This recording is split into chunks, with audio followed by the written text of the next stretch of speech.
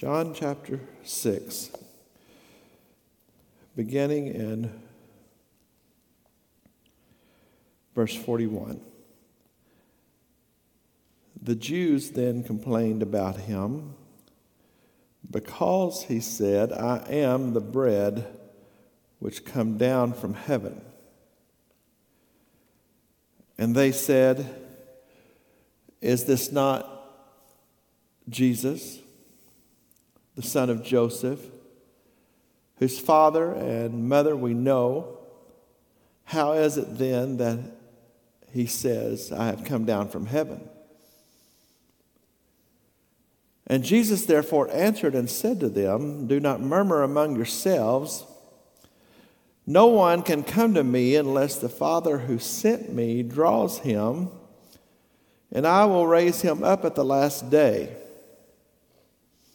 It is written in the prophets,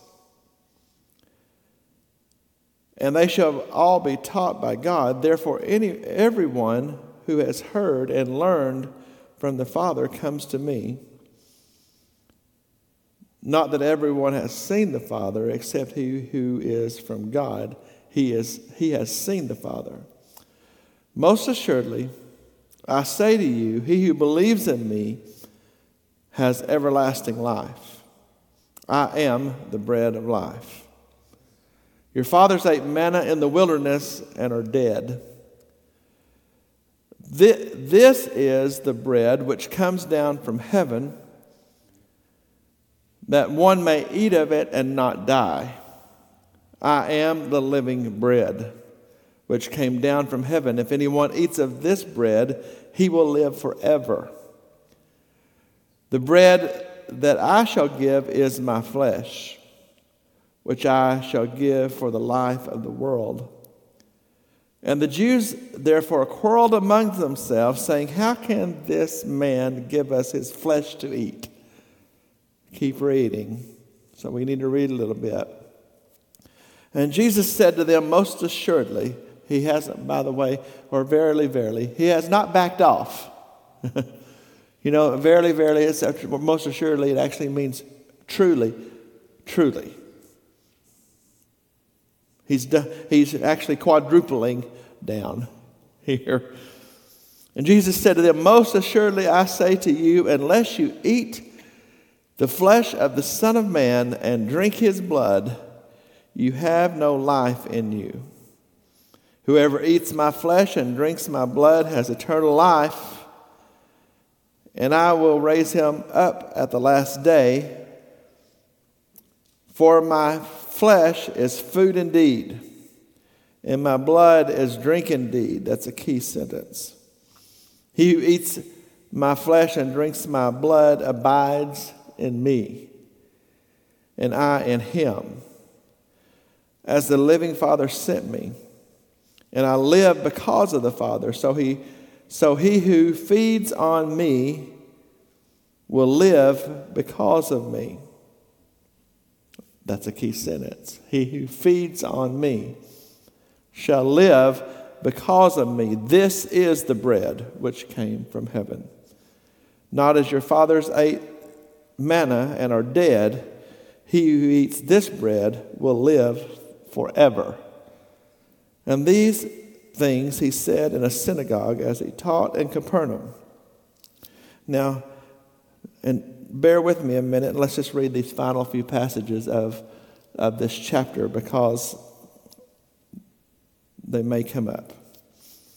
Therefore, many of his disciples, when they heard this, said, this is a hard saying. Who can understand it? It's one of the reasons I want to go ahead and cover, because people are still fighting over this passage today.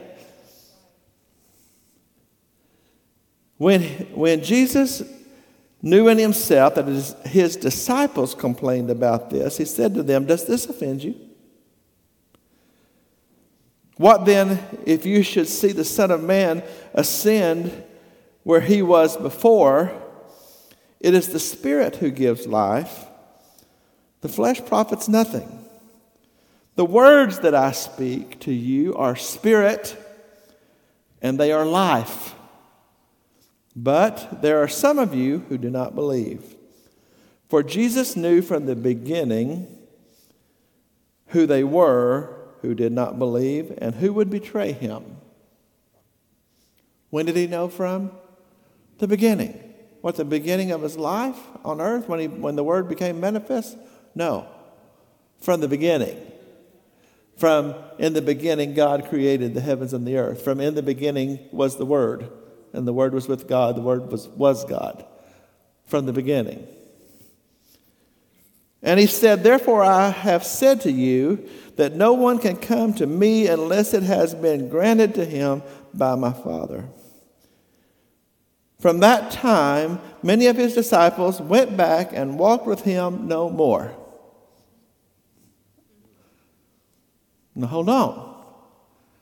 Who was it that didn't walk with him anymore? Some of his disciples. What's a disciple? A follower.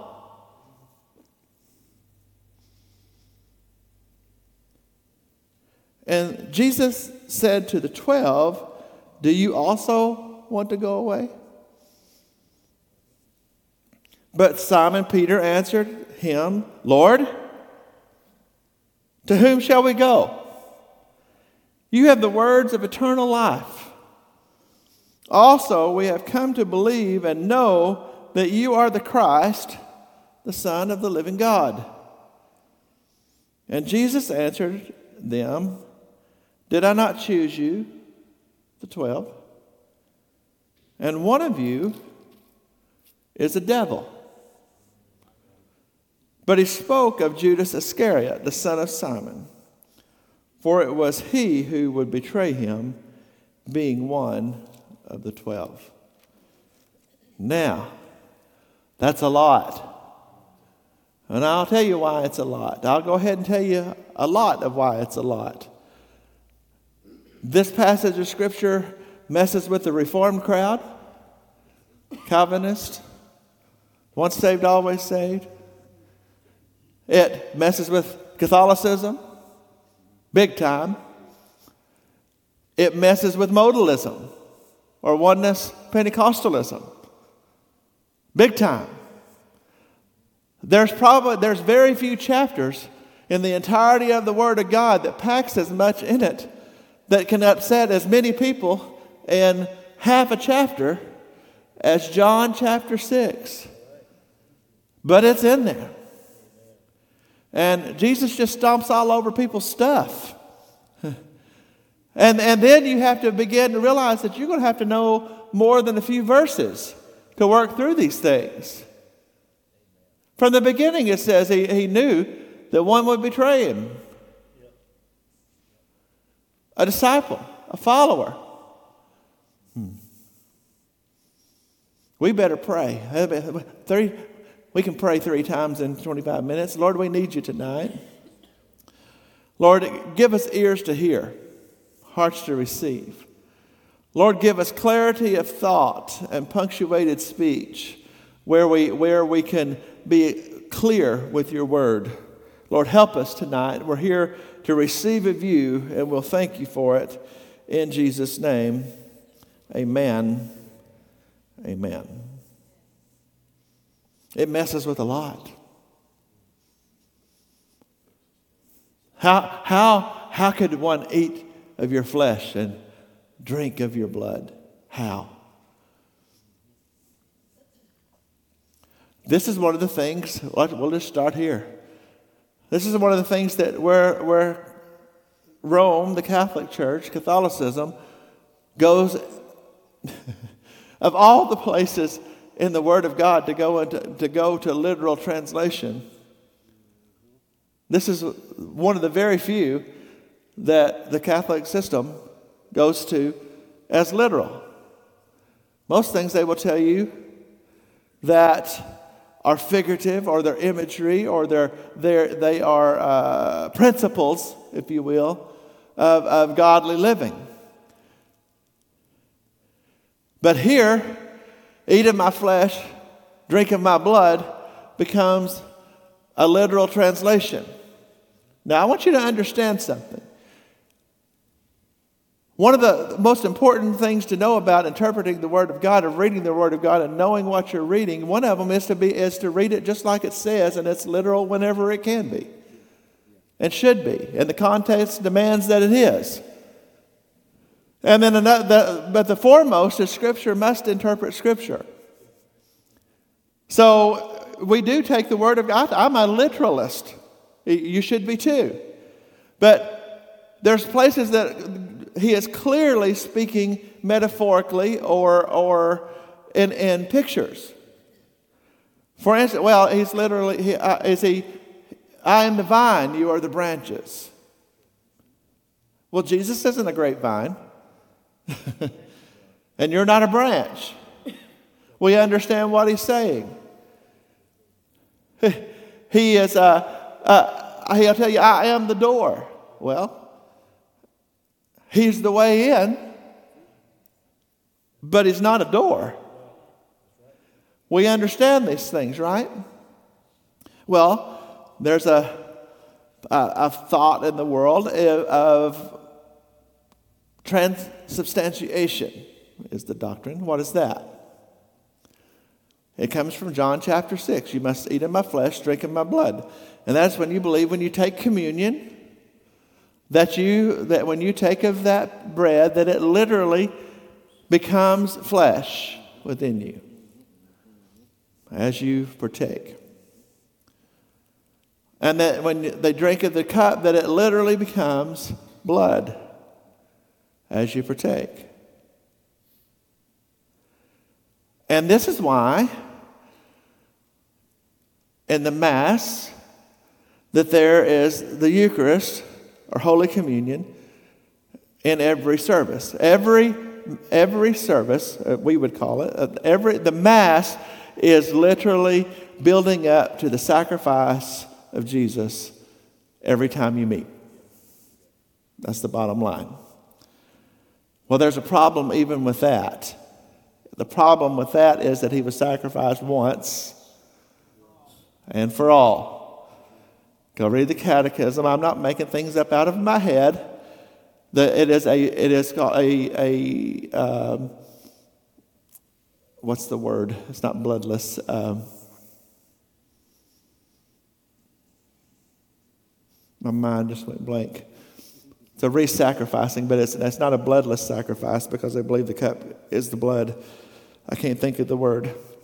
But the bottom line is the belief is, and the doctrine is, and the teaching is that the Mass is the build-up to the sacrifice, and that is why the communion is the high mark of the service, of the event. I don't really want to spend a lot of time here, even though there's a lot of Catholic background in this room. But I will go ahead and say it is important what you believe.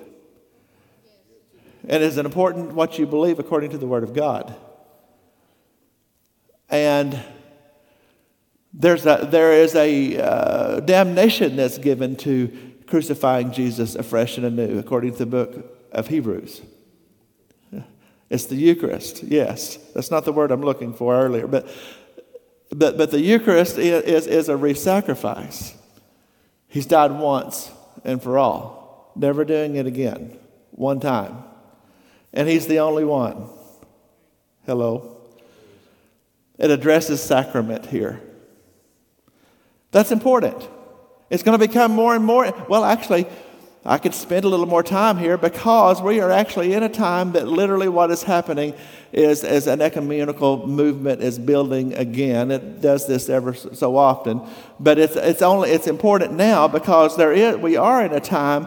We know that leading up to the Great Tribulation, which is this post-rapture, that we know one thing that's going to happen, and there is going to be a one-world religion.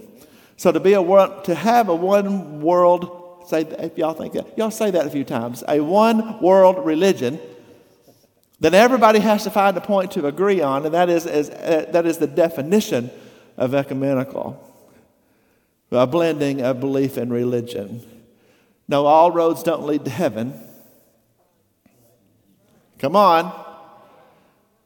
Well, I'm already out here, so I might as well tell you that everything that calls itself a Christian and everything that hangs the scripture on something and everything that calls itself a church isn't true.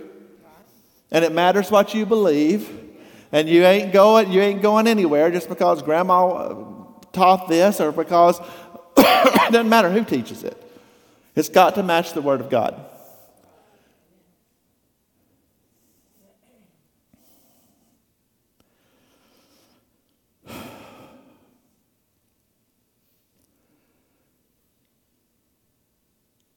You are not saved by sacrament. End of story.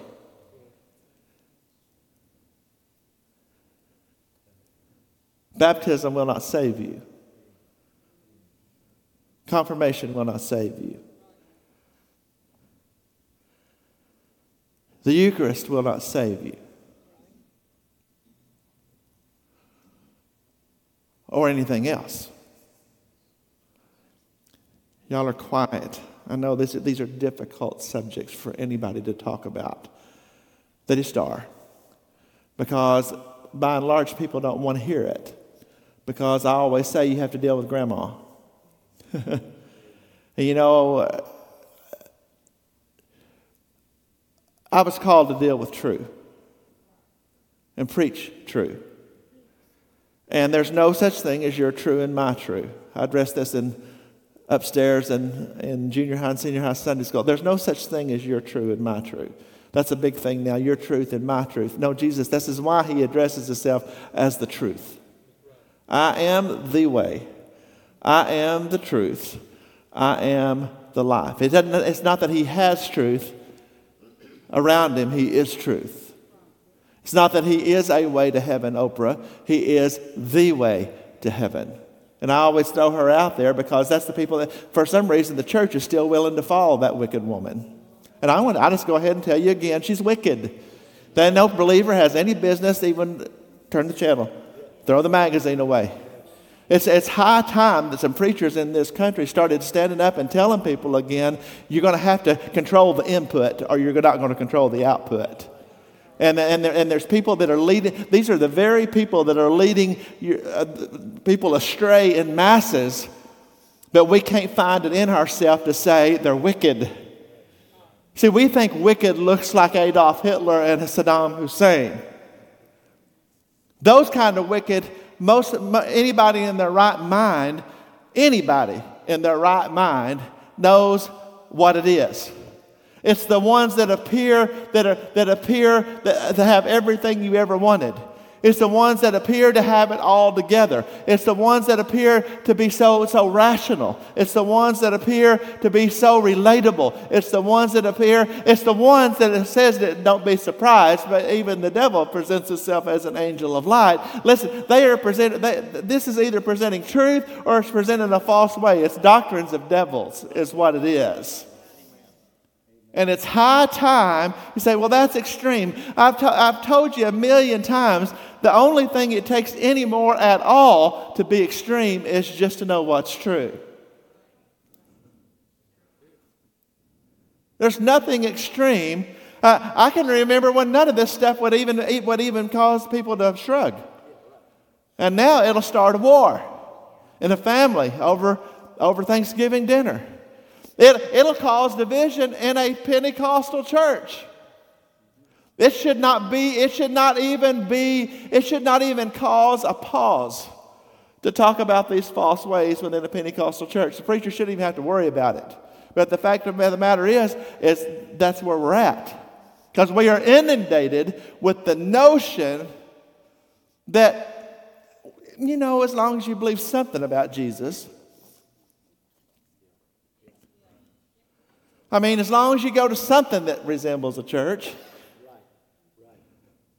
people don't want to accept what's true because you have to deal with it. You get in trouble for saying, Mormons are not Christians at all. At all. It's a cult. Let's say what it is. It's a cult. Jehovah's Witnesses are not believers. They're not Christians. It's a cult. Say, that's awful judging. Yeah, the word judges this stuff. Yeah, Some of y'all nervous. I can see some of y'all are nervous. The Word judges this stuff. Oh, they have a book with Jesus in it. Both of them. But they believe crazy things.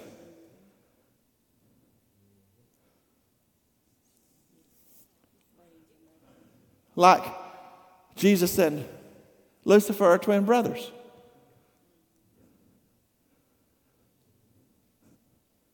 That would be what? Mormonism. It's an amazing thing. They've never found the golden tablets. Never had any proof that they ever existed. I think the most interesting thing about Joseph Smith's discovery was it in Missouri? Did he find them in Missouri? Well, he found them in Missouri. I think he ought to show me. Show me. It's down near Springfield. Coincidence. Coincidence. That's purely coincidence. I didn't say anything. No, that was him. I just laughed.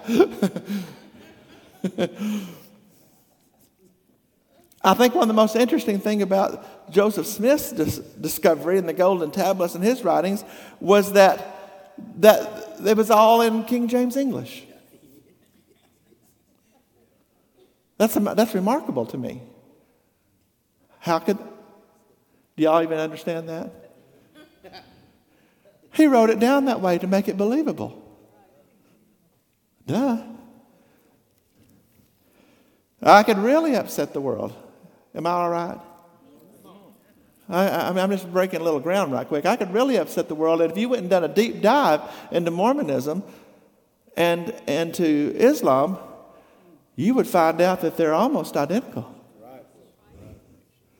They're almost identical. The only thing that really separates them is the Mormons are not blowing people up. They're just blowing up your doorbell.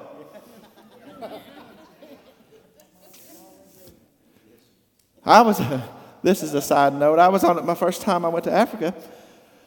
I was on the flight from Amsterdam to Ghana, and there were two young Mormon men beside me. And they were going on their 2 years of whatever it's called. And I talking to them a little bit, and they were nice young men. And they was telling me all about us. I knew what they were. I mean, come on. I knew who they were. I knew what they were. But I was letting them talk. And I said, so you're going on your 2 years of, yeah. I said, you're going to Ghana for that? They said, yeah. And I said, you're going to go evangelize in Ghana? I said, yeah. They said, yeah. And I said, well, that's just amazing to me. I said, why is that? I said, because black people didn't have a soul in Mormonism until 1981. I said, until they found out that the country was going to develop and they were going to have money, that as far as Mormonism was concerned, they didn't have a soul. And they looked at me and fell silent.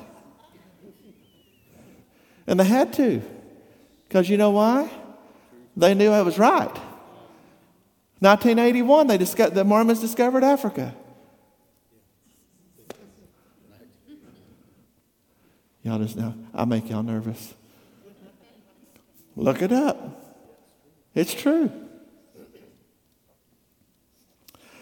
Jesus deals with a lot of things in John chapter 6. And when he starts talking about, notice what he uses the comparisons over and over. 3 times, I believe, he talks about the manna from heaven. He says, I am the manna from heaven. I'm the bread of life. And Moses gave us manna. And Jesus said, Moses didn't give you manna. The one who sent me gave you manna. And he said, and your ancestors who ate of the manna died. He says, but if you eat, I am the bread of life. If you eat of what I'm going to give you, you will live forever. And they went back to it again, the manna from heaven. Let's talk about the manna from heaven just a moment, because it's going to be just important. They are talking and they are using imagery. It's type and shadow, which is all throughout the Word of God. Jesus is the daily bread. Jesus is the manna from heaven. The whole thing about the Passover that brought them out, it was Jesus. Remember we talked about that, a month ago, 6 weeks ago? Bring the lamb to your home, a lamb for every household. If you don't have enough in your household, bring another household in with you. Take the lamb, kill it, roast it on the fire. That was the wrath of God falling on the lamb. It says, and eat all of it. When you get Jesus, you get him all. It says, catch the blood in a basin, strike the doorpost and the lintel of your house, and when you apply the blood, stay in the house. Jesus. And they were brought out by the mighty hand of God. You know that everybody in the land that didn't apply the blood, they died. The firstborn died. And they were brought out. They crossed the Red Sea, remember? And they were supposed to go straight from Egypt to the Promised Land. That's where they were supposed to do. It's supposed to be 40 days, not 40 years. And they sent into the land 12 spies. They go into the land. 10 of the 12 spies saw an unsurmountable obstacle, that there's giants. And there were. Were as grasshoppers in their sight. And probably were. But you had Joshua and Caleb that says, there's giants all right, but we're well able to take the land. Why? Because God gave it to them. That's not that I could stop right here and pick up and spend the rest of the night saying, this is a place that you need to learn what they didn't learn, and to know if God's given you a promise, the obstacles do not matter. It doesn't matter what you face. Now, come on, somebody. This is a place that you can get over the Catholicism we just talked about, the Mormonism and the Jehovah's Witnesses, and other things that we're going to get to, but we can all agree, surely, that we need to see what they didn't see, and that what Joshua and Caleb were able to see was God had given them the land, and what was in the land was irrelevant to God. Was there giants? Yes. Were they as grasshoppers? 10 saw the grasshoppers. Joshua and Caleb saw the grapes. It says, there's grapes there that it takes 2 men to haul out a bundle on their shoulders between them. It says it was a land truly flowing with milk and honey. And it was and they believed God, so much so that all that generation died in the wilderness. But when it came time to cross the Jordan and go in, that the first thing across the Jordan, Caleb looked to Joshua and says, "Give me my mountain." 40 years later, give me my mountain. Why? Because I believe for it and I get it. God honored it. So there's something that somebody in this room and everybody in this room needs to take to heart. If God's given you a promise, and if God hasn't given you a promise, it's because you haven't talked to Him. I'll say that again. If God hasn't given you promise, well, one thing, the Word is full of promises. And the promises of God are yes, and in Him, amen. That is yes to you, and so be it. The promises of God are yes, and in Him, amen. You have promises that you need to know them. If you've ever been with the Lord in prayer, and you should be, and God has given you promises by His Spirit, consider it done.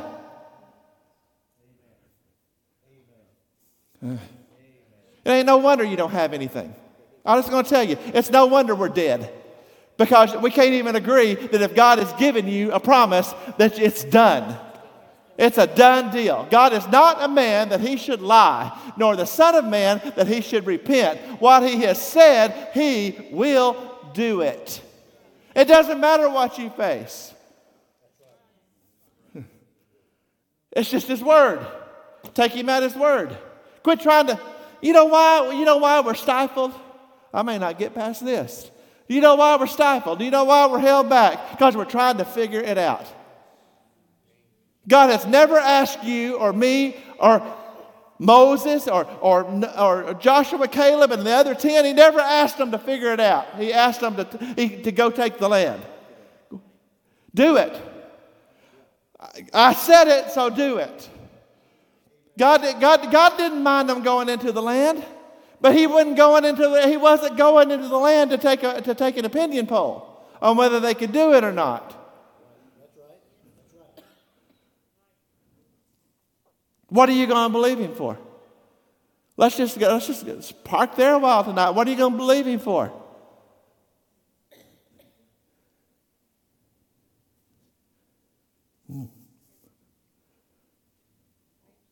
What has he given you? What has he told you? This would be a good place for somebody in there. Surely out of 60 people, somebody in this room has a promise from God. Surely. What has he promised you, Matt? Believe on the Lord Jesus Christ, and thou shalt be saved and thy family. Go ahead and cash the check. Acts chapter 13. Go ahead and cash the check. Who else? Surely somebody's got a promise from God. Well, then we need to have a prayer meeting.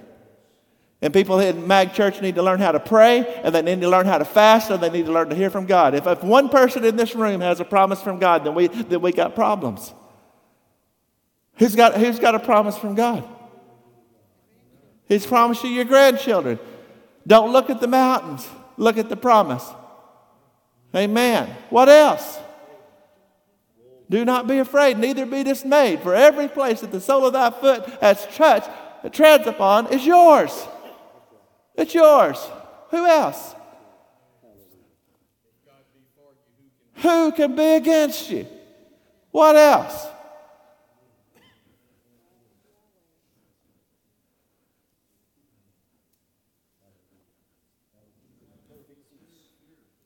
God has not what? Given me a spirit of fear, but a power, love, and a sound mind. His stayed on thee. He will keep you in perfect peace, whose mind is stayed on thee. When you turn the television channel on and the world is going crazy, and I'm going to double down, triple down, and quadruple down. I'm telling you, we are coming into a season this year that you're going to turn on the television with your mouth open, and it's going to be shocking. And I'm talking about that will rattle your teeth to their roots if you don't know who's in charge. And I'm going to tell you that you're going to need to know that he will keep you in perfect peace, they whose mind is stayed on you. You're going to have to know it, Mag. It's going to, see, I didn't come nearly 5 years ago so people could say, boy, he sure knows a lot of Scripture. I came so I could teach you what the Word says, so you could believe the Word, so you could get in the Word, so you can pray, and so you can believe God in the Word and stand in the storm. That's why. What are the promises that he's given you? You shall receive power. After that, the Holy Ghost has come upon you, and you shall be my witnesses in Jerusalem, Judea, all of Judea, Samaria, and to the uttermost parts of the world. That is a place that you will be able to stand in the face of death. Do you know that 120 people went to that room, including some women and the mother of Jesus? And do you know, I was reading just this week, just this morning, that the men in that room, that all of them, save John the Revelator, died to martyrdom. All of them. You know what else they did? They turned the world upside down. You know what else they did? That it was them that is why you are sitting in this room tonight. It is them the reason that we have the hope of heaven. It is them the reason that they evangelized the world.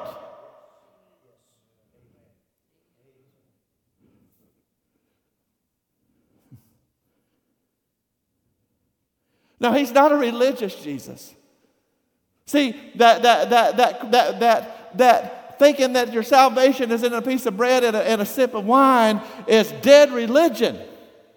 It's not what he's talking about, that they eat of my body and drink in my blood shall have eternal life. That's not what he's talking about at all. He's not talking about a Eucharist. When he told us to take that bread and break it, and that wine and drink it, and it's not a salvation. It is a memorial to what he's already to what at the time he was about to do. And he says, as oft as you do it in remembrance. What is that? A memorial to what he's done. Do you know what's going to happen at the marriage supper of the Lamb? It isn't going to be biscuits and gravy. Although I wouldn't be opposed. It's not going to be the best Houston Mexican food you ever ate either. It's not going to be any of that stuff. Do you know what's going to happen at the marriage supper of the Lamb? He's going to stand before the bride, and he's going to raise the bread and say, and break it again and say, this is my body. He's going to raise the cup again. And he's going to say, this is the New Testament in my blood. It's going to be a testament and a memorial of the way you got here, that you are standing here today, saved for eternity because of the body and the blood. That's what it's going to be about. It's not about a religious rote. You can eat unleavened bread until you can't eat anymore. And if you don't know him, you won't have anything. That picture in the wilderness, so when they got into the wilderness, you know that they were called out, they crossed the Red Sea, and now they're wandering. And what did they have? What fed them for 40 years? Manna from heaven. The bread from heaven. What was it? You go out and you pick it up every day. Every day you pick up enough for that day. Except on the day before the Sabbath, and you pick up enough for the Sabbath, for the day of rest. And if you got more than your daily supply, it rotted. It would go bad in their teeth. Right? And let me tell you what, why do they keep talking about the manna? Because it was daily provision. Why did I am the bread of life. He's talking about you eat of me, you drink of me, then you're going to have life. They kept going back to the manna. When they said, Lord, teach us how to pray. What did he say? Our Father, which art in heaven, hallowed be thy name. Thy kingdom come, thy will be done on earth as it is in heaven. What did he say? What's his request? Give us this day our daily bread. And forgive us. Let's just say what it is. Forgive us our sins. Forgive us our trespasses as we forgive those who trespass against us. What do we need? A daily bread. It's a daily bread. It's a daily bread. It's a daily bread. It's a life. Let me read something real quick. Let me see if I can lay my eyes on it as quick as I can talk about it.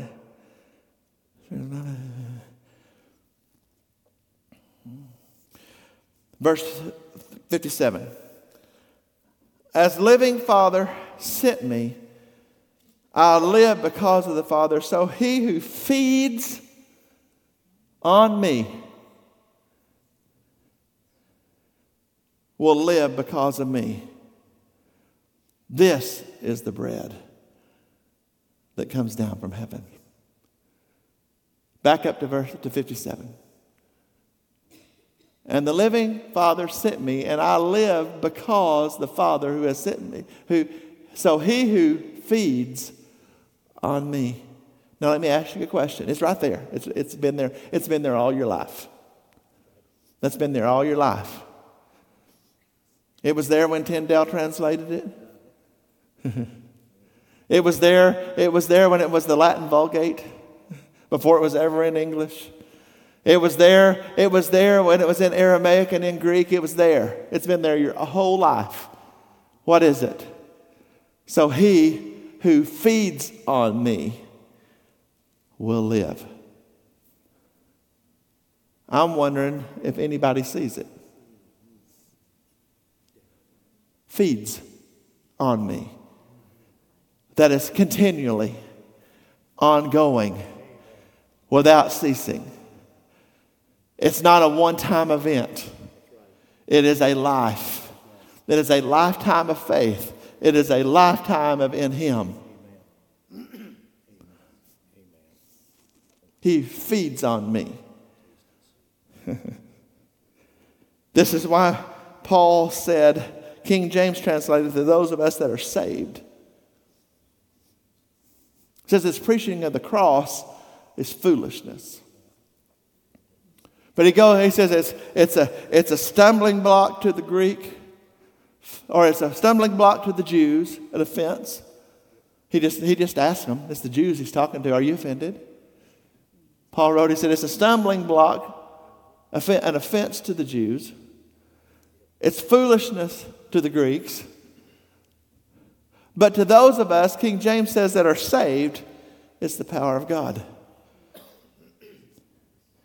New King James translates it a little different, and it's actually more accurate. It's to those of us who are being saved, it's the power of God. I am being saved. Boy, it got quiet. Hey, Jeff, it's quiet. I'm being saved. Every moment that I live, that my faith is in Him, that I'm looking towards Him. He's looking unto Jesus, the author and finisher of my faith. That's Hebrews chapter 12, verse 2. I'm being saved. I am justified. I am being sanctified. That's a progressive work by faith in the cross. And I am not yet, and nor are you yet, glorified. The work was finished at Calvary. It's a lifetime in us.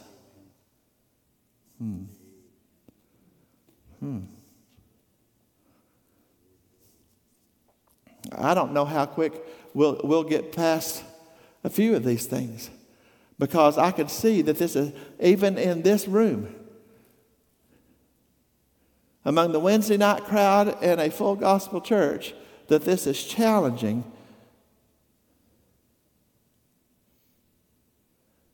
our theology.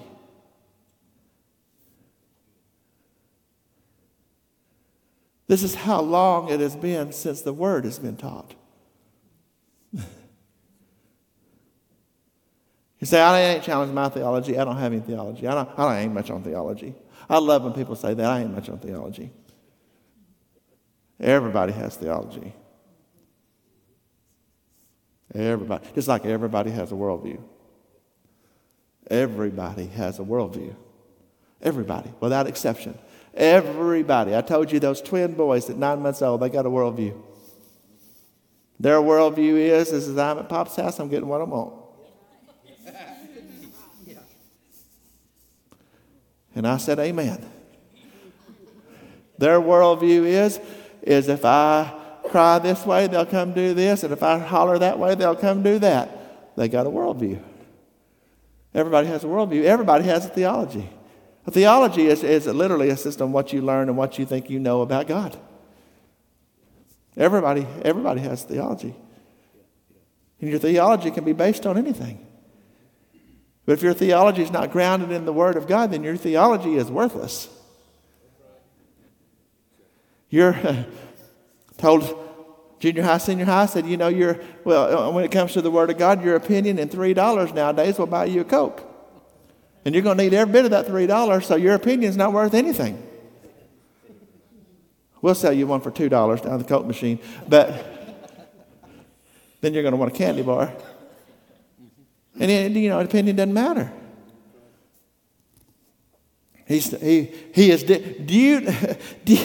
What you probably not realizing is, as uptight as this making this room, that's exactly what Jesus was doing to this bunch of Jews. He was rattling their cage. He was in live and in living color. He was rattling the Jewish leadership's cage over what they thought about God and what that coming Messiah was going to be and who He was. He was literally doing what I'm doing tonight and challenging everybody's way of thinking. Their tradition is what it is.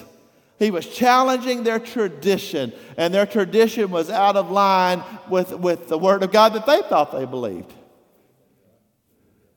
He said, you have Moses and the prophets, and you still don't know who I am.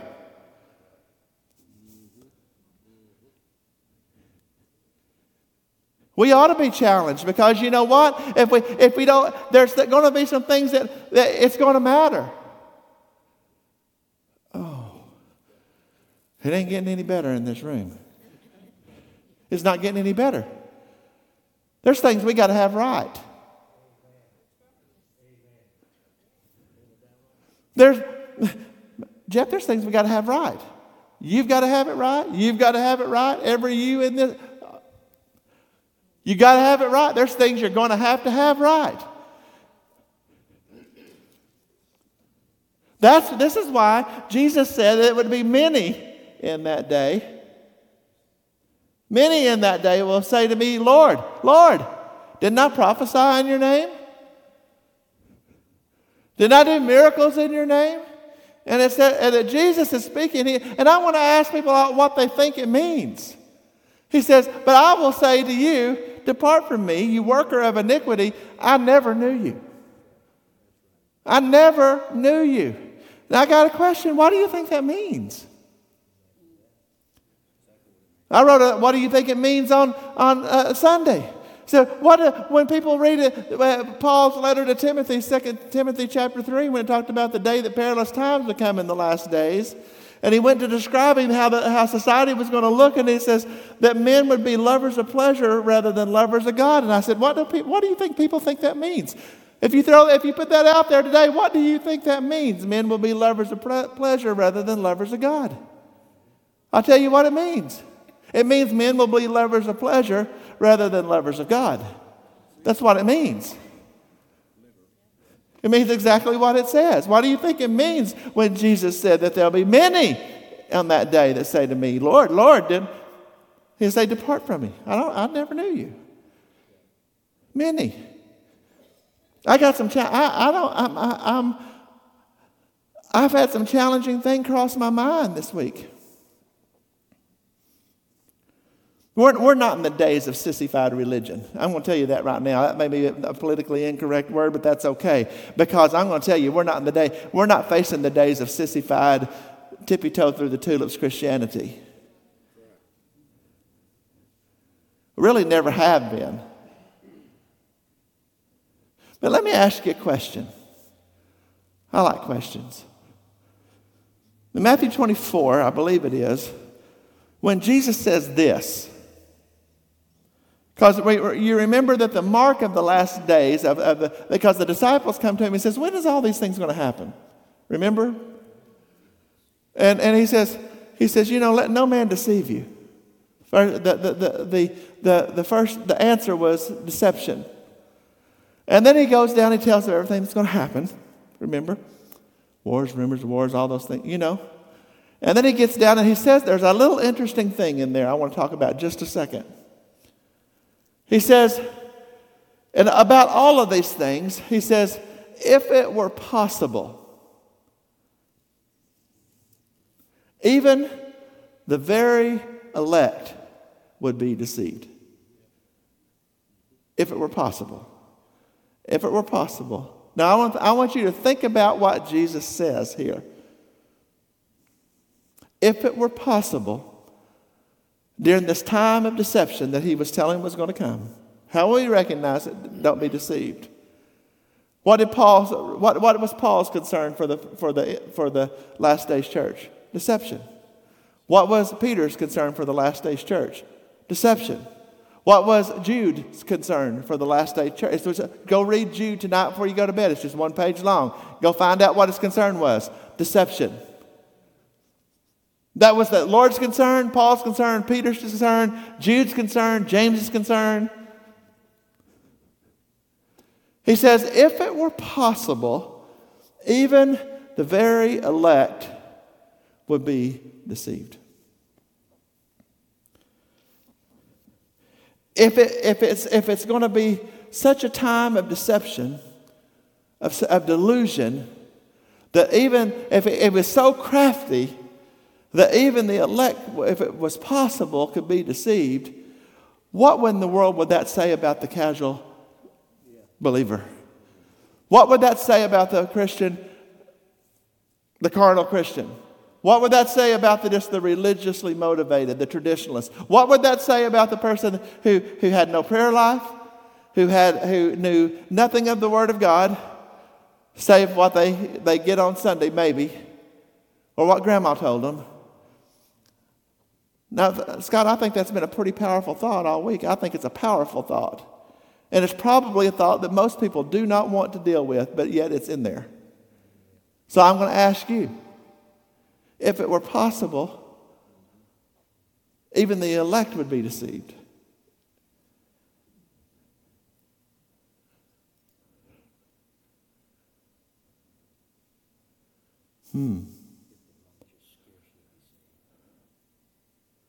What the writer says, if the righteous scarcely be saved.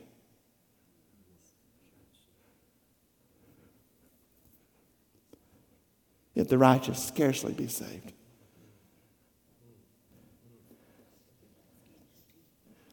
Now, this is not a thread the needle Christianity. It's whosoever will call upon the name of the Lord shall be saved. It is if you walk with the daily bread. You walk with the daily bread. But that's the thing. You have to get, when he's addressing himself as the Word, as the bread of life, the bread is the Word, and the Word is the bread. When he goes to address these things, it is a continuing, ongoing, daily relationship. I don't have time to go into it heavily tonight. I could go back through everything we just read, and you're going to see it deals very heavily with a continuing relationship with God. And it goes all the way down to talking about his disciples, even here, were walking away. It goes all the way down to, it says that 12 of you I have called, and one of you is a devil. And the Reformed theology would teach you that Judas was never one of them, but the Word of God would tell you completely different. By now, Judas has already been out when they were sent out 2 by 2, witnessing, prophesying, doing miracles together. And the psalmist is who wrote that there would be one who would hit it at my heel, and he would dip his bread with me. It was the prophecy. It was like everything, like all of God's plan. It was known and in place and ongoing before the foundations of the world. It didn't have to be Judas.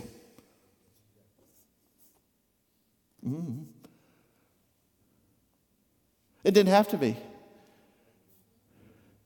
Judas could have stayed true to the one who called him. Just like Paul, on the opposite. You know, they elected Matthias, but God chose Paul. Do you know that? When Judas was gone, Matthew chapter 1, they're going to, and Acts chapter 1, they're going to deal with replacing Judas, and they're going to draw lots and pick Matthias. Fine. Acts chapter 8, after 9, God chooses Saul. How do I know that God chooses Saul? Go down to the street called Straight and find this man. He says, for he is a chosen vessel of mine. He said, go down and show him the things which he must suffer for the gospel's sake. It says immediately, Paul preached Christ. Well, see, he was chosen. Yeah, he was predestined. He sure was. He was called before the foundation of the world to be the appointed apostle. You know what Paul could have done? Rejected the call. He could have said, absolutely not. I'm not doing it. Well, I don't believe that. Sorry. Sorry. Because the gospel is still whosoever will. And it's not whosoever won't. Oh.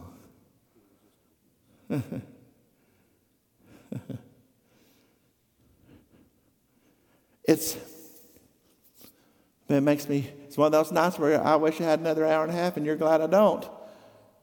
But we can pick it up later, and we'll, because we're just going to have to address these things. Because I'll just tell you flat out, I'm not trying to make enemies. Okay, you hear me? I'm not trying to upset anybody's apple cart or anything. My motive is to preach the Word. My motive is to teach the Word in context, correctly to whoever will hear it. I'm not trying to pick fights or anything. In fact, I won't fight with you over it. It's the Word of God. It's damnable doctrine. It's damnable doctrine to believe that we serve a God who condemned people before they were ever born to hell. That it runs contrary to everything this book says, from Genesis 1:1 to Revelation 23:21. It runs against the very nature of God. No, you don't understand. I can't even remember how long ago it's been. One of the first things I taught when I was teaching, maybe through Romans, was about the nature of God. You got to know His nature. You know His nature through His Word. When you learn His nature, when you learn who He is and His attributes, He never violates His nature. He is who He is, and you can count on it. And it is He is the God of life.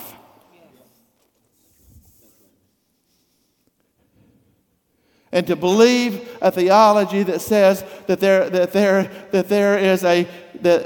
that God has selected and elected people for heaven and elected and selected people for hell before they were ever born runs contrary to His very nature. It is a damnable lie. And in the same vein of predestination and election is irresistible grace.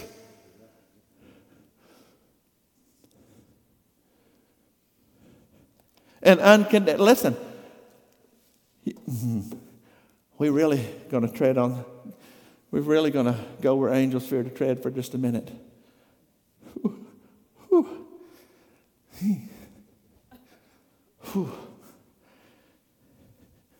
This preacher believes.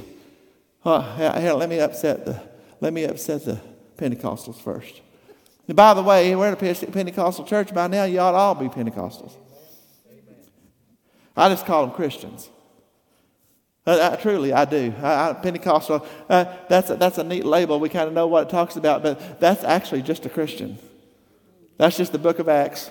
That's just what God intended for every believer. We're not talking about hair and makeup here. That's not what we're talking about. We're not talking about hair and makeup or the lack thereof. We're not talking about sleeves and skirts here. That's not what we're talking about. We're talking about the full gospel of God. We're talking about that you're saved by the blood of Jesus, that you're baptized in the Holy Ghost, that the gifts of the Spirit are still for today, and God is still God, and it is who He's always been and always will be. That's just a Christian. That's just a Christian, and it's for everybody. People still resist it, and that's good for you, but not good for me. You're resisting the Word of God. You're not kicking against me. You're kicking against God. It's His plan. It's His plan for every believer. He never intended you to go into this world powerless. I'm sorry, but no, I'm not sorry. I'm glad He didn't. He never intended for you to go in this world powerless. And I'll go ahead and say it would be against His nature if he gave this special outpouring and power to the first century church and to the apostolic age, and He didn't give it, and it wasn't intended for everybody, because He's no respecter of persons. And He never changes. I mean, y'all, it's either one way or the other. I put a marker there because I got to come back to it. But let's talk about that a second.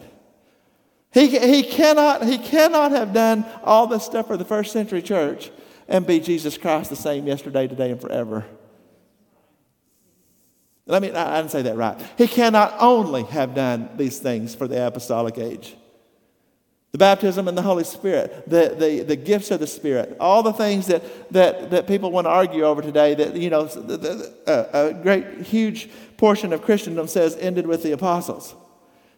That cannot be true, and Jesus Christ the same yesterday, today, and forever be true at the same time. It cannot. It's impossible. It's impossible. So either that is true and Jesus is not the same, and so the Bible is wrong and God's a liar, I'm just trying to paint it as clearly as you can because I want you to understand you got to pick a spot.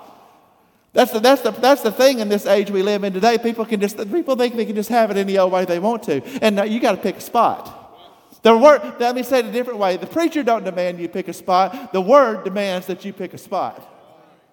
If you're going to believe what the book says, if I said, do you believe in this room, if I held it up and I was John Osteen, not to be confused with Joel Osteen, if I stood and says, this is my Bible, I am who it says I am. I can do what it says I can do. I believe today I will be taught the Word of God. I boldly confess. My mind is alert. My heart is receptive. I will never be the same. I'm about to receive the incorruptible, indestructible, infallible, inerrant, ever living seed of the Word of God. I will never be the same. Never, never, never. I will never be the same in Jesus' name. And everybody say, yay! It's either all those things or it's not. It either is or it isn't. But I'm going to tell you, those two things cannot coexist. Cessationism and the Word being true cannot coexist. It's either one or it's the other. It's either is or isn't.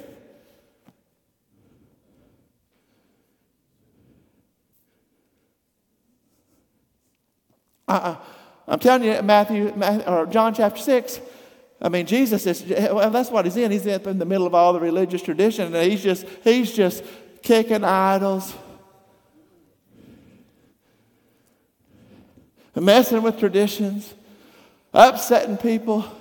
He was going to go, the very next chapter, he was going to go one way, but decided he better go the other because they wanted to kill him over there. And I want to remind you, they didn't kill Jesus because everybody loved him. Was it Ravenhill? Was it Ravenhill that said, was it Ravenhill or, I think it was Ravenhill, or Tozer, but I think it was Ravenhill. It was Ravenhill that said that if the apostles had preached the same gospel we preached, or Jesus would have preached the same gospel we preach today, they would have never crucified him. So I say, he painted them in corners. That's what he did. He painted them in corners. He's doing what I just did. He's saying, you can't have it. You can't have it both ways. You have to pick one. You had to pick one. Let God be true. I want to tell you, let God be true. Let every man be a liar.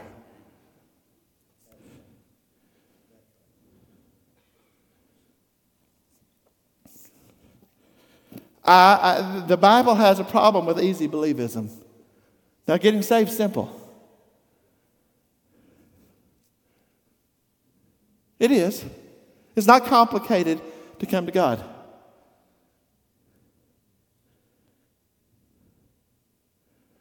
But contrary to popular belief, you got to stay saved. Now, you don't have the power to stay saved. It's still His power. It's funny how people can read the same verse and come away with a different conclusion. Unto Him who is able to keep me from falling. Jude. He is able to keep me from falling. That I am persuaded that neither height nor depth. Romans 8. That nothing shall separate me from the love of God. You're right. Nothing shall separate me from the love of God. You know why? Because Paul was persuaded.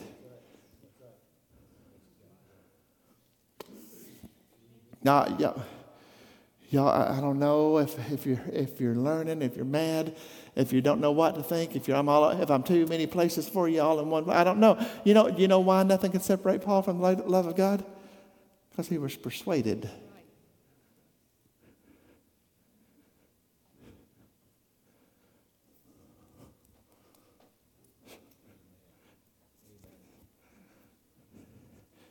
Is it still Romans 8 where he said, the famous go-to, that no one can pluck me from his hand? Is that in there? You know what? That is absolutely a fact. That is absolutely a fact, Brother Steve. There ain't nobody.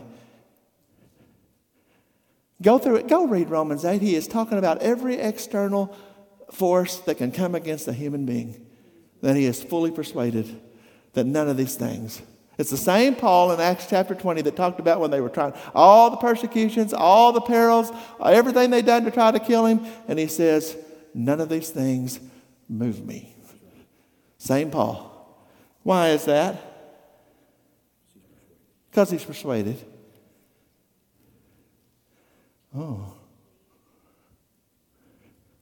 There's nothing externally.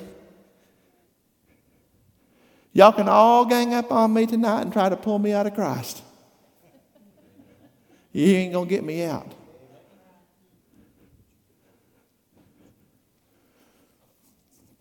Is it Hebrews 10 that deals with this? Making my own head hurt. I think so. Let me look. Give me just a second and I'll find it. Is it Hebrews 10? Hebrews 10. Hebrews 10. Is it Hebrews 10? Maybe.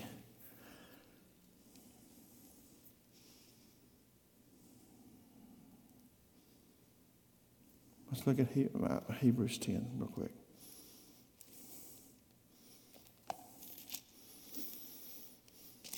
I'm hot.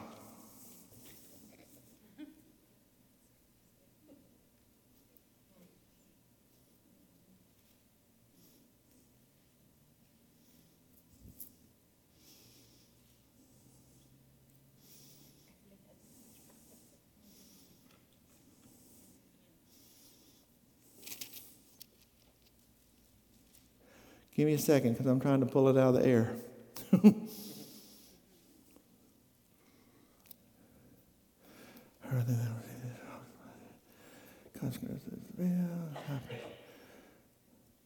Let's draw near to water.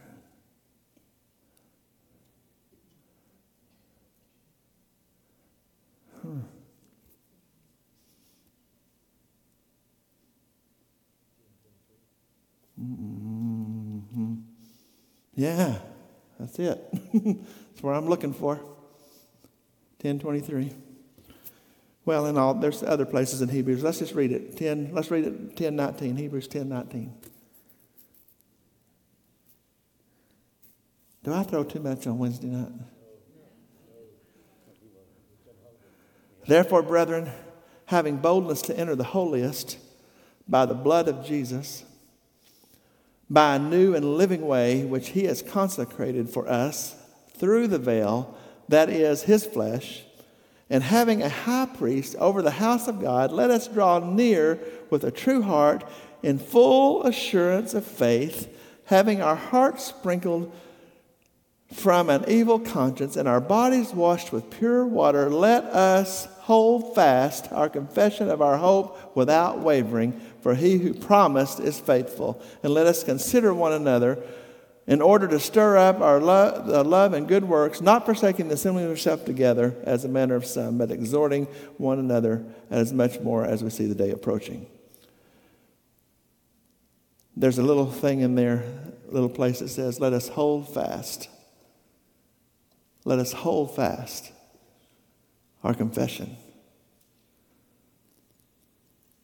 I believe it's in Colossians that Paul wrote that says that if we continue, if we continue in the faith. There's a lot in this little passage in Hebrews 10. Now, Kenneth Wuest, anybody ever heard of Kenneth Wuest? Anybody ever in here ever heard Kenneth Wuest referred to? Now, all y'all people that have a good Baptist background ought to have heard of Kenneth Wuest. Because Kenneth Wuest was a Baptist scholar, considered almost universally the best Greek scholar of the last 100 years, for sure. Maybe not ever, if not ever. And Kenneth Wuest talks about in Hebrews. He actually, it's in his commentaries in my office. He actually wrote about that, yes, that the Hebrews, that the Jews could apostatize and turn their back on God and walk away from the faith, according to Hebrews 9 and 10. And he went on to write, but only Jews and only then.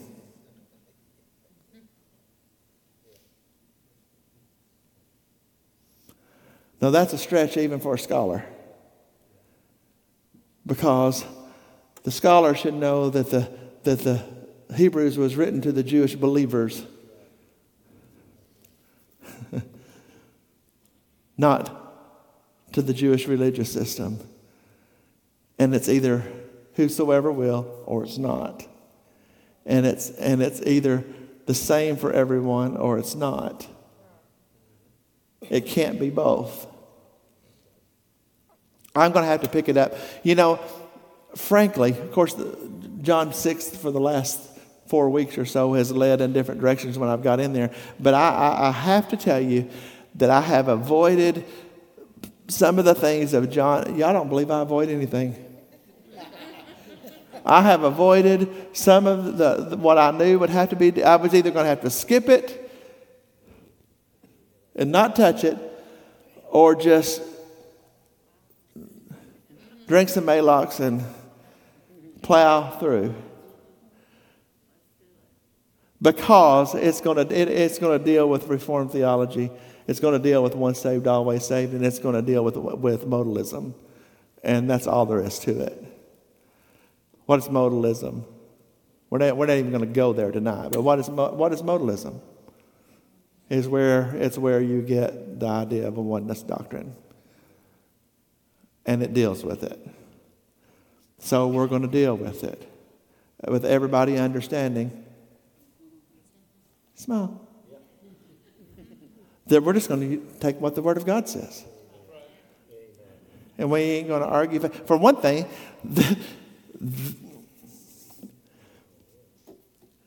we should understand where we're at. By where we're at, I mean we're not in the Catholic Church. We're not in a Dutch Reformed Church. We're not in a Baptist church. We're not in a apostolic church. Oh, well, that's not true. We are in an apostolic church. We're just not in a oneness apostolic church. And so you shouldn't be shocked. But we're also not going to fight, because there's nothing to fight about. What we're going to do is teach this word systematically and methodically and deal with it honestly. Is that what we're here for? Yes. You know what? You know who else has to get me? Because I'm closing. For real. I've done all the damage I can do in one night. Do you know what I have to do every time I go into my office and crack this book? I have to deal with what the Word says. And I can't read it through my upbringing. It would be real easy to do that. I can't read it through denominationalism. I can't read it through Western eyes. If you do that, you're going to get it wrong. And my goal, can I ask you, really, in this place,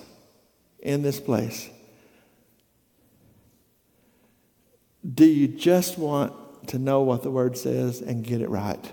Yes. Could there be anything more important than to just get it right? And I will go ahead and say right now, while we're about to walk out the door, nobody is saying nobody in the Reformed movement is all missing heaven. Although some will. That anybody in the oneness movement is all going to hell and missing heaven. Nobody's saying that. Nobody's saying that none of that. But all of these things contain doctrines that can and will cause people to miss heaven. Because you can have a lot, I've said it a million times, I'm going to say it again tonight. You can have a lot of things wrong if you've got Jesus right. But if you don't have Jesus right, then nothing else matters. Exactly right. Do you understand that? I suspect that if there's not a one that's walked in shoe leather that's going to get to heaven who had perfect doctrine. But there's some things that when you just deal with it from Genesis to Revelation, methodically and honestly, that it will deal with itself. And I have to accept what's true, no matter what I've been raised in.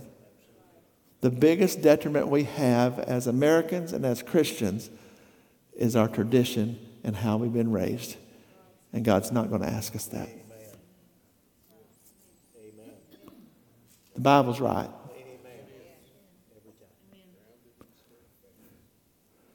Heavenly Father, thank you for your word, for the truth of your word. Lord, your word is truth and it is life. Lord, help us to understand.